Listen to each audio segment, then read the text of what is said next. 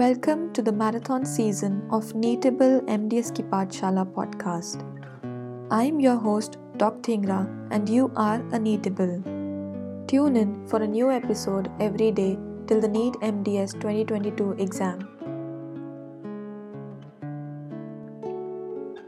In this section of oral surgery, we'll be discussing the chapter TMJ and Maxillary Sinus.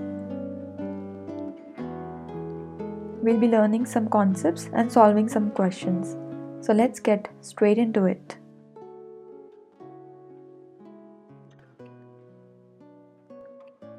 Now, TMJ ankylosis is a very common temporomandibular disorder, but what is the commonest cause of TMJ ankylosis? Is it trauma, developmental disturbances, infections, or atrophy? The correct option is trauma. So trauma will be the most common cause of TMJ ankylosis because trauma results in extravasation of blood into the joint space, which is also called as hemarthrosis, and this predisposes to calcification, which finally results in ankylosis. Next one, a TMJ which get frequently dislocated. The common cause can be option A, spasm of muscles of mastication, option B, the articular eminences being smaller, or C, decreased freeway space, or is it D, all of the above? The correct answer is B, that is the articular eminence is smaller. So spasm of muscles of mastication is responsible for acute dislocation, but for recurrent or frequent dislocation, ligament and capsular flaccidity and flattening of articular eminence and trauma are the causative triad. So if a TMJ is getting frequently dislocated, it is related to a triad consisting of capsular flaccidity, flattening of articular eminence, and trauma. Next question. There is a procedure where repeated dislocation of condyle can be treated by intentional fracture of the zygomatic arch and reunion. What is this procedure called as? The answer is Dautrey's procedure. DAUTREY, Dautrey procedure. Next, let's discuss some of the surgical procedures to treat TMJ ankylosis. Now, there can be three techniques for the treatment of ankylosis. One is condylectomy, second is gap arthroplasty, and third is interpositional gap arthroplasty. Let's look at each of them. Now, condylectomy is indicated in case of fibrous ankylosis. Gap arthroplasty is indicated in cases of bony ankylosis, where osteotomy is performed to remove 1 to 1.5 cm of bone and the lower stump of bone is reshaped like a condyle.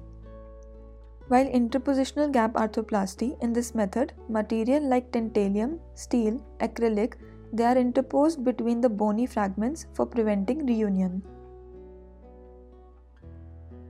Next question. In dislocation of jaw, the displacement of the articular disc beyond the articular tubercle of the temporomandibular joint results from spasm of or excessive contraction of which of the following muscle? Is it A. buccinator, B. lateral pterygoid, C. masseter, or D. temporalis? The correct answer is lateral pterygoid. Next question. Double contrast phase contrast arthroscopy is a technique which is used to study which part of TMJ? The answer is it is used to study the joint space. Moving on, which of the following symptoms are related to maxillary sinusitis? Is it A. tenderness over the involved area, B. postnasal drip, C. change in phonation, or D. all of the above? Correct option is D. all of the above. Next, is the statement true or false? TMJ dislocation will lead to deafness. Is it true or false? The correct answer is it is false. TMJ dislocation will not lead to deafness. It can lead to symptoms like anterior displacement of condyles, anterior open bite, and it can be reduced by applying pressure on the mandible in downward and backward direction. Next, there is a procedure called Berger flap. What is this procedure used for? The answer is to treat oroantral communication. We had discussed in the previous episode about oroantral communication. Usually it is caused due to dislocation of a tooth into the maxillary sinus. So this procedure, Berger's flap, is also called as modified Reherman's buccal advancement flap, which is used to treat the oroantral fistula. Next, the Alkayat and Bramley approach to the TMJ is a modification of which approach? The answer is preauricular approach. The Alkayat-Bramley approach is a modification of the preauricular incision where the upper part of the incision is extended in a question mark fashion. Remember this term, question mark fashion. This approach will expose the joint without damaging the temporal branch of facial nerve. Next, the dislocation is treated by forcing the mandible in which direction? The answer is downwards and backward direction. Next question. Trismus can be due to the inflammation of which of the following muscles? A. Medial pterygoid, B. Facial nerve irritation, C. Superior constrictor, or D. Buccinator. Correct answer is A. Medial pterygoid. The most common cause of trismus is due to infection adjacent to the muscles of jaw closure, which are masseter, medial pterygoid, and temporalis. And this infection can be mostly due to involvement of pericoronal, submasseteric, and pterygomandibular spaces. Next question. Eminectomy is done for the treatment of, is it TMJ ankylosis or TMJ dislocation? Correct answer is TMJ dislocation. This procedure, that is eminectomy, it involves the excision of articular eminence and thus allows the condylar head to move anteroposteriorly free of obstruction. Moving on, the nerve that may be injured in submandibular incision is, the answer is marginal mandibular branch of the facial nerve. So where is the submandibular incision given? It is given about 1 cm below the angle of mandible. This is usually used to surgery on ramus and neck of condyle, and this is a good approach for the placement and fixing of costochondral graft. But the disadvantage is that it can lead to the injury of marginal mandibular branch of the facial nerve. Next, how does the face look in ankylosis? In unilateral ankylosis, the face will look asymmetrical with fullness on the unaffected side of mandible and flattening on the affected side. Whereas in bilateral ankylosis, the patient will have a bird face appearance or bird face deformity. Now, what is the treatment choice for an 8-year-old child with TMJ ankylosis?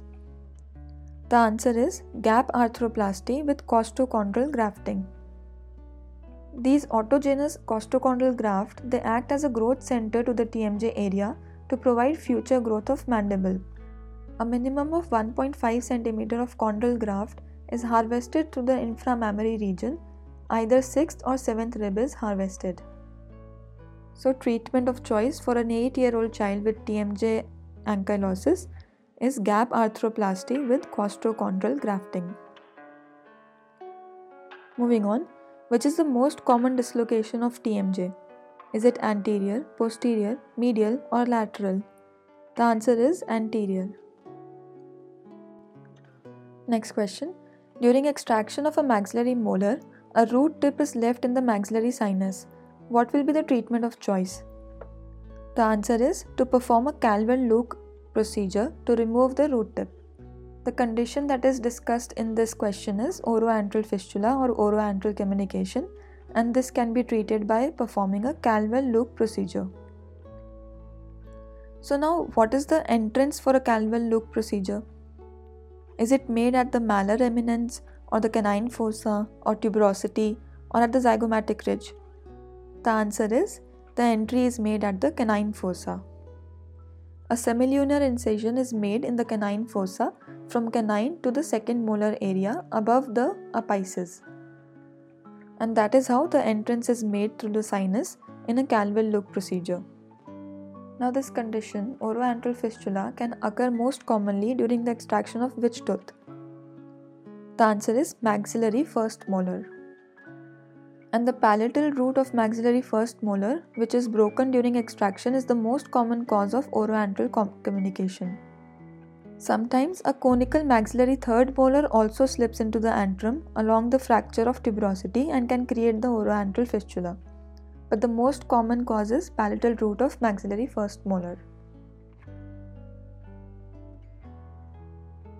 Next question. The maxillary sinus will drain into A. Middle meatus, B. Inferior meatus, C. Superior meatus, or D. Sphenoethmoidal recess. The answer is A. Middle meatus. Next question. Hydrocortisone acetate is an intra-articular injection which is injected in painful arthritic TMJ.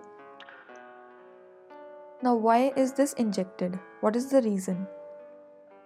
Is it A. to increase the blood supply, B. to lubricate the synovial joint, C. anesthetize the nerve supply, or D. decrease the inflammatory response? The obvious answer is D, that is decrease the inflammatory response. This compound, hydrocortisone acetate, is a corticosteroid, so it will reduce the inflammatory response where it is used as an intra-articular injection and thus help in treating the arthritic TMJ. Next, nasal antrostomy is done from A. middle concha, B. inferior concha, C. middle meatus, or D. inferior meatus. The correct answer is D. inferior meatus.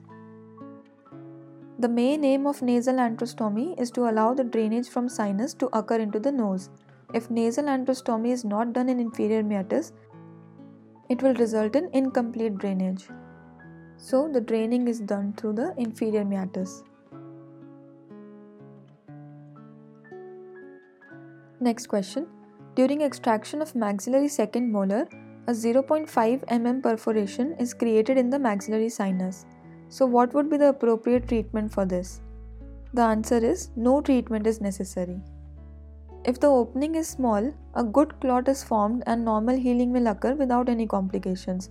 But if the opening is large, immediate closure should be done to reduce the chance of contamination and formation of an oroantral fistula. Here the opening that is in question is 0.5 mm, so it is really small and no treatment is necessary. Now, which of the following procedures can be done to treat an oroantral fistula resulting from posterior surgery? Is it A. buccal mucoperiosteal flap, B. palatal mucoperiosteal flap, C. bridge flap, or D. palatal island flap? The answer is D. palatal island flap. This palatal island flap harbors the greater palatine vessels that provide a rich blood supply to the flap. This technique involves mobilization and rotation of large mucosal flaps to cover the osseous defect with soft tissues, and the margins of which are sutured. Next, if you take a radiograph of a sinusitis patient, what will be the radiographic feature? The answer is the radiograph will show clouding and fluid level. So, to view the radiographic features of maxillary sinusitis, we'll have to take the Waters view or occipitomental at 15 degrees, which is the most valuable radiograph for the maxillary sinus. In odontogenic sinusitis, there is either totally opaque sinus or a fluid level is observed. In acute maxillary sinusitis, it shows uniform opacity and sometimes a fluid level is discernible. In chronic maxillary sinusitis, the radiograph will show pansinusitis. There will be a presence of fluid level. It will also show thickened lining membrane. Opaque air space may enclose the polyps associated with the mucosal thickening. And in case of presence of tooth or root, the characteristic outline will be seen within the sinus. Next, what kind of a joint is a temporomandibular joint? Is it A. diarthroidal and gangliomoidal joint, or B. ball and socket joint, or C. hinge joint, or D. fibrous joint? The correct answer is A. It is a diarthroidal and gangliomoidal joint. It is also called as gangliomoarthroidal joint. Now, the joint which histologically and morphologically best simulates the TMJ is which joint? Is it A. fifth costochondral graft, B. third metatarsal graft, or C. sternoclavicular graft? The correct answer is C. Sternoclavicular graft. Next question. A patient's chin and mandible deviate to the right side upon opening. What can be a possible cause? The cause can be hypoplasia of the right condyle. Now let's discuss hyperplasia and hypoplasia of the condyles. In hyperplasia of the condyle, the patient will exhibit a unilateral, slowly progressive elongation of the face with deviation of the chin away from the affected side. In hypoplasia, if there is severe unilateral arrest of growth, it will produce facial asymmetry accompanied with limitation of lateral excursion on one side and exaggeration of the antegonial notch. While mild disturbances present only lesser degree of these features. One thing should be remembered that growth frequently persists in this condyle until the age of 20 years and even more. And growth potential is maintained indefinitely, unlike most other joints in the body. Now, few conditions where the jaw deviates to the same side are ankylosis of TMJ, subcondylar fractures, and hypoplasia of condyle. So, in hypoplasia, the jaw will deviate to the same side, but in hyperplasia, the deviation of the chin will be away from the affected side. Next question. Obstructive sleep apnea can be caused by which of the following? A. Mandibular ameloblastoma, B. Dentigerous cyst, C. Orbital fracture, or D. Bilateral TMJ ankylosis. The answer is D, that is bilateral TMJ ankylosis. Now this obstructive sleep apnea syndrome or OSAS is a life-threatening disease resulting from total or partial obstruction of the upper airway during sleep due to the narrowing of upper airway. The most effective surgical treatment for management of obstructive sleep apnea is maxillomandibular advancement as it achieves enlargement of the pharynx, but today the use of bilateral circumosteogenesis for management of obstructive sleep apnea secondary to temporomandibular joint ankylosis in adult patients has been proved promising, primarily because of the less invasive nature of the procedure. So bilateral TMJ ankylosis accompanied by mandibular micrognathia and obstructive sleep apnea and hypopnea syndrome can be corrected effectively by simultaneous internal distraction osteogenesis. Next question. The most frequent direction in which the articular disc gets displaced is? The answer is anterior and medial direction. Next question. A nasal antrostomy, which is followed after Caldwell-Luke procedure, is created above or beneath the inferior turbinate. The answer is it is created beneath the inferior turbinate. So intranasal antrostomy is performed to facilitate the drainage at the conclusion of an operation performed either to close an oroantral fistula or to remove a tooth or root from the sinus. Now the surgical procedure for this intranasal antrostomy is a small sized osteotome is pushed through the inferior meatus in the nasal cavity into the maxillary sinus. And then the procedure for surgical drainage is a topical anesthesia ointment is applied to the cotton wool which is inserted along the nasal floor adjacent to the lateral wall of nose near the inferior turbinate. Then a sharp trocar and cannula is then introduced along the floor of nasal cavity inferior to the inferior turbinate, and so the answer to the question is inferior to the inferior turbinate.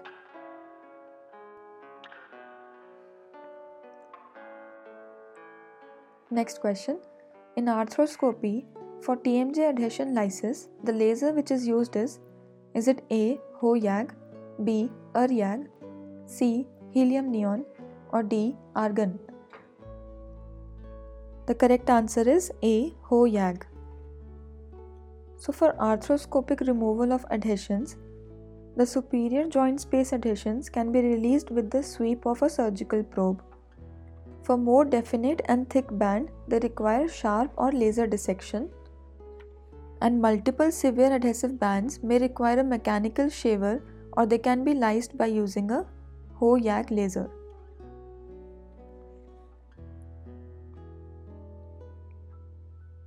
Next question. All of the following are approaches to the temporomandibular joint except A. Hind's retromandibular approach, B. Gillies temporal approach, C. Alkayat-Bromley preauricular incision, or D. End oral approach? The correct answer is B. Gillies temporal approach. So the access to the TMJ can be made through a variety of incision such as 1. Preauricular approach, 2. Alkayat-Bromley incision, C. Coronal incision, 4. Submandibular incision, 5th. Postauricular incision, and 6th. End oral approach. Whereas this Gillies approach, which was mentioned in the options, it is used for access to the zygoma. Next question. If a patient complains of heaviness of maxillary sinus, the patient is prescribed mucolytics. How will these mucolytics help? So, mucolytic agents are drugs that thin the mucus and secretions so that they can drain out the sinuses more easily. They are often used in combination preparations with decongestants and antihistaminics. These medications also increase the ability of cilia to clear and drain the mucus and thus brings about aeration in the maxillary sinus. Thinner mucus can be more easily penetrated by other medications such as antibiotics. So a commonly used mucolytic agent is guaifenesin. Next question. What is the average mucociliary air flow transport in the maxillary sinus? The answer is 5 to 20 mm per minute.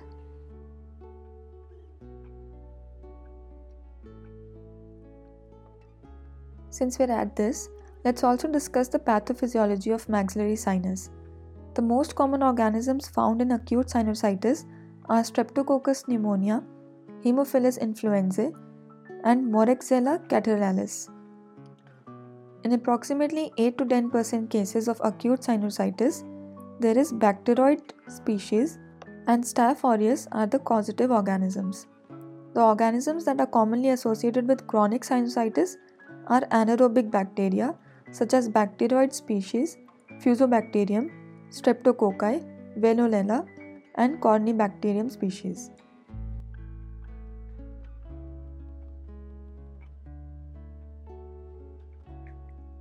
So this brings us to the end of this episode where we discussed about the temporomandibular joint and the maxillary sinus. I hope you liked it. These episodes are for rapid revision just before the NEET exam. See you in the next episode tomorrow. Till then, happy learning, Neetables.